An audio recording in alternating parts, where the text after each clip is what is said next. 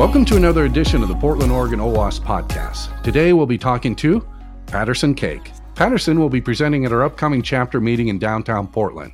His topic will be Overcoming Your Greatest InfoSec Adversary, You. Patterson is the founder of the InfoSec consultancy, Haven Information Security. He's also a SANS certified instructor and manager of cybersecurity for Peace Health based out of Vancouver, Washington. His presentation will be on Tuesday, November 12, 2019, from 6 p.m. to 8 p.m., sponsored by the good folks at Approved. For more details and to register, go to our OWASP PDX group on meetup.com. Patterson Cake, it's great to have you here today. Thank you, John. Good to be here. Tell us a little bit about yourself and how'd you get into security? And somebody asked me this question, is there such a thing called PowerPoint by death? That's the easiest part of that question to answer. Gosh, how did I get into security? Man, I've been in IT for a long, long time, and security is always a part of IT on one level or another. Once upon a time, I got the opportunity to travel to one of Microsoft's campuses up in Redmond. Took some ethical hacker training years ago before that was even something you wanted to put on your resume. And I just got hooked. I was fascinated and been trying to learn and grow in InfoSec for pretty much ever since then. And yes, there's absolutely such thing as death by PowerPoint. I know some companies that actually disallow any use of PowerPoint, which is a fascinating idea. So I find the title of your topic very interesting. I'm actually really excited because it affects me as well. But the title is Overcoming Your Greatest InfoSec Adversary, You. But to get a better understanding, why are we, the InfoSec people, the adversaries? I guess it's sort of the axiom that for many of us, we are our own worst enemies. And really, this presentation is fairly introspective. I talk a lot about what I've learned and my failures to make it maybe a little easier to listen to.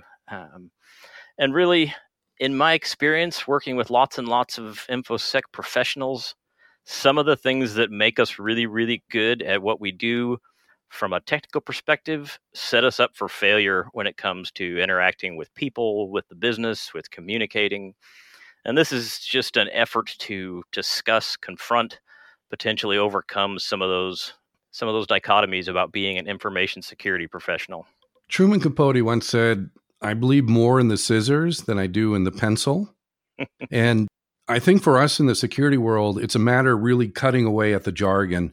But we don't, as you said. The customers pretend to say, understand us to avoid embarrassment. And later on, of course, bigger problems occur, all because of our communication style. Patterson, how do you know you got your point across as an effective communicator? Are there telltale signs that we can look for? That's a great question. And it reminds me of a joke. I told a joke the other day in a meeting about UDP, and I'm not sure anybody got it. Sorry, IT humor is hard. That is a great question. And I think one of the keys to successful communication, maybe the most important key, is listening and reading your audience, whether it's one-on-one or whether it's in a group of peers or in a boardroom.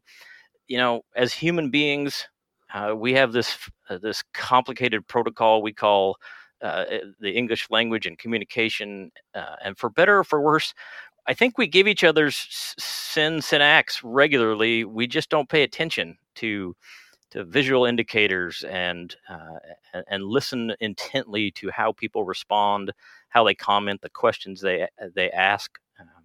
I think the signs are there. We just have to train ourselves to care and to pay attention. When you are communicating, particularly just based on your background, I know you probably give a lot of presentations and so forth, and I'm assuming reports at the end of the day and even possibly post-mortems. Do you have any sort of metric system after the fact that goes beyond maybe normal contact with customers to see if you're doing a good job? That is a great question. And in general, I would really like to say yes to that. The honest truth is that it's pretty dynamic, and there are very few situations, honestly, where I enter into a complex conversation and I come out the other side really certain whether I did a great job or not. I'm rarely confident.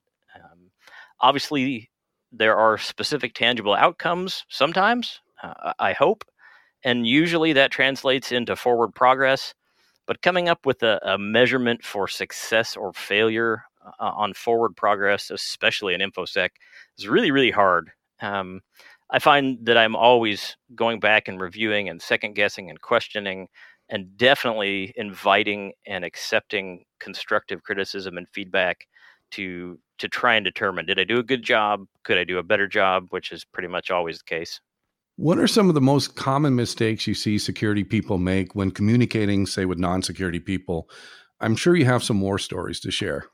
Yeah, wow. I think, again, inherently, a lot of times the reason that we are in the room, the reason we're involved in the conversation is because we understand things and potentially know things that the other people in the room do not understand.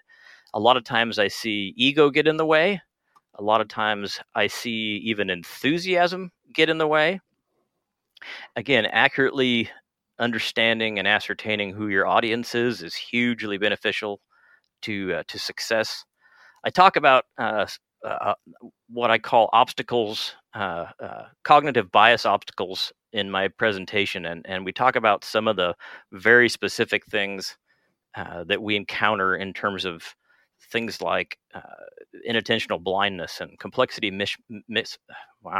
complexity mismatch. That's hard to say. It's a complex thing. Yeah, no kidding. See, I told you communication is hard. But taking some of these actual psychological concepts and then applying them directly to what we do and how we communicate, and I think with a little explanation, everybody in the room generally goes, yeah, I see how complexity mismatch is a great example about how if we understand something and the decision makers don't understand something, we need to be aware of that and come up with strategies to bridge that gap, just as one example. So when you're communicating, obviously there's so many different aspects to us. First of all, it's people with just the expertise of knowing what you're talking about. And typically those that are actually making the decisions usually don't maybe have that technical knowledge or depth to go through that.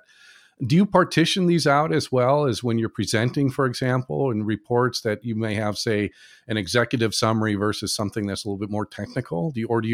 Or have you been in these situations where everybody's in the same room? And if that's the case, how do you handle that? So yes and yes. Sometimes you know in advance who it is you're going to be speaking with. Sometimes you have the advantage of having spoken to them before. That's always ideal. Sometimes you have no option other than to potentially ask others, have you ever had to present for group ABC, XYZ? A lot of times I find myself coming armed with information and presentation for both ends of the spectrum.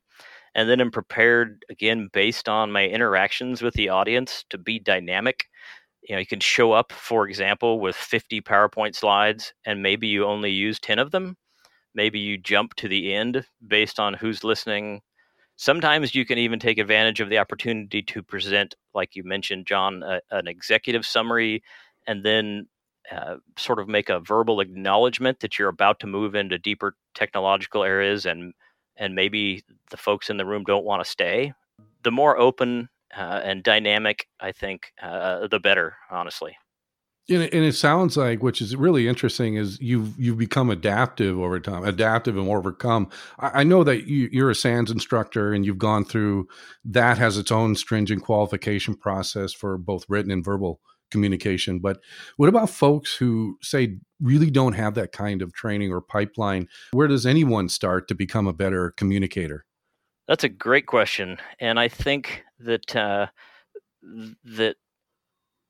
specific to the SANS parallel, SANS doesn't really do anything miraculous or terribly special on one level, other than to set the stage for the requirement for feedback and continuous improvement. And that can come from your peers, that can come from your significant other, that can come from, again, write-ups or interactions with the board, whatever. I think that there are very few of us who don't have the opportunity, if we're willing, to ask for help and to ask for constructive criticism. I got to be honest, that's not my favorite thing. But one of the things I've learned in particular from SANS is to welcome that and to ingest it and do all that I can to take that information and knowledge to get better. And I, in all seriousness, sometimes I'll do a write up, and if I know that I'm presenting to a non-technical audience, I'll ask my wife to read it because she's non-technical and she'll be honest with me. And sometimes it honestly stings a tiny bit.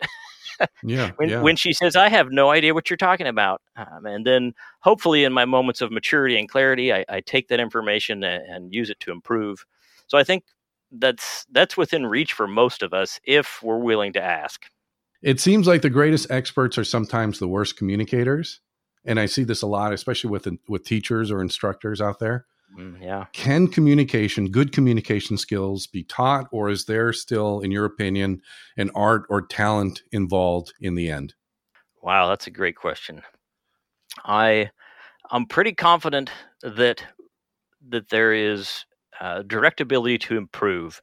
I have met people, and I'm sure you have too. You might be one of them, John, just listening to you talk, that are just naturally better at it than other people. So I think there is potentially some talent to it, but by the same token, there are some mechanics and some processes and exercises that I think we can all go through to get significantly better and ultimately to achieve our goal, our outcome of clearly communicating. Even if we're not the most eloquent or the most witty or humorous, I still think there's hope for all of us to become effective communicators. What I'm really excited about your presentation coming up is that, let's say somebody wants to become a pen tester. There's tons of information, tons of resources out there for them to become good at pen testing, the technologies, all of the methodologies that come with that. And then there's much less resource out there, like writing a report, right? Yeah. But one thing I never see is giving that presentation. So when are you going to write this book? I'm working on it in all my spare time, which doesn't exist. So I think this would be good. Yeah. This would be great. This would be a great trifecta of this whole thing. Is this presentation part? Do you agree? So there's a conundrum, John, and you'll probably immediately recognize and relate in that. So again, I teach for SANS. I specifically teach network penetration testing and ethical hacking, and we do a section on reporting and on presenting of the report. And a lot of times students don't want to talk about that part. They're there to learn how to hack stuff, to pull creds from memory or to fling exploit code. And I try really, really hard because of years of experience to say, to be good at this, you need to be able to write a report and present your findings. So it's a little difficult. That's part of the reason for this presentation and part of sort of the tongue-in-cheek, maybe hyperbole of my title and some of the contents to say, hey, come on, you've spent years and years of your life honing your technical skills. How about you spend a little time and energy honing your interpersonal skills? Because those will be with you for the rest of your career. So I don't know. I would love to see more about that, and I will continue to trumpet it every chance I get. That's great. Patterson, do you have any upcoming events besides this OWASP presentation that you'd like to talk about?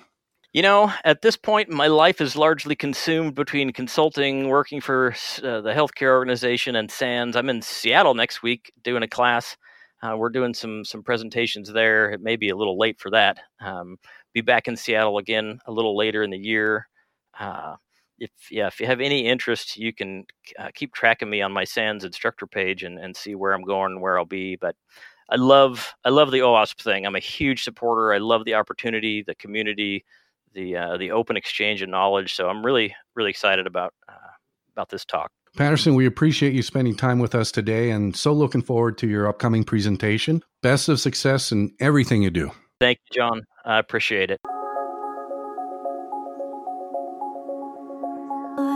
This podcast is brought to you by the Portland, Oregon chapter of the Open Web Application Security Project, OWASP. Check us out online and see how we're making the web a more secure place. Music is by Tomo and Anemoy, and my name is John Whiteman.